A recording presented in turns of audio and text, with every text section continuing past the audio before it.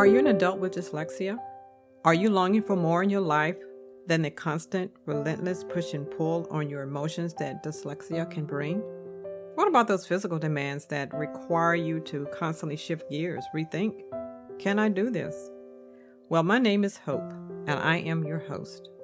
And I understand because I was diagnosed as an adult with dyslexia, and I often believed that I wasn't enough. Fear and shame were my constant companion. Until I met Christ, then everything changed. This podcast, Make Room for More, is devoted to encouraging and inspiring adults with dyslexia to make more room in their life for Christ. You will hear biblical truth that will uplift and challenge you to find a place for dyslexia in your life and let Christ take center stage of your life. Thank you for joining me.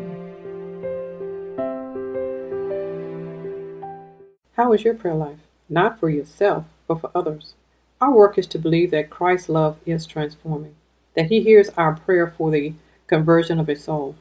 Christ expects us to believe He hears our prayers when someone we care for drifts away from Him. Christ expects us to believe that He still goes in search of the lost sheep, the lost coin, the son or the daughter.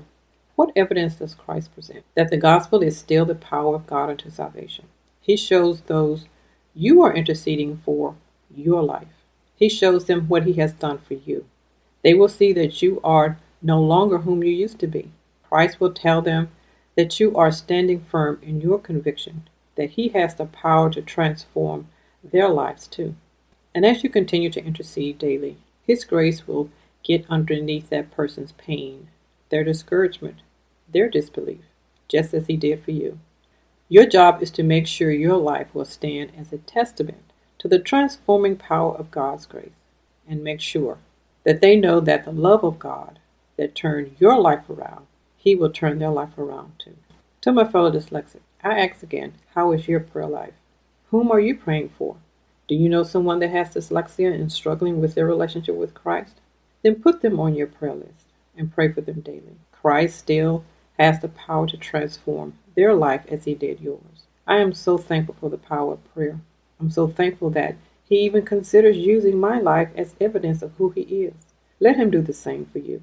Someone is waiting to see your life transformed, not because you have dyslexia, but because you gave your life and dyslexia over to the Lord.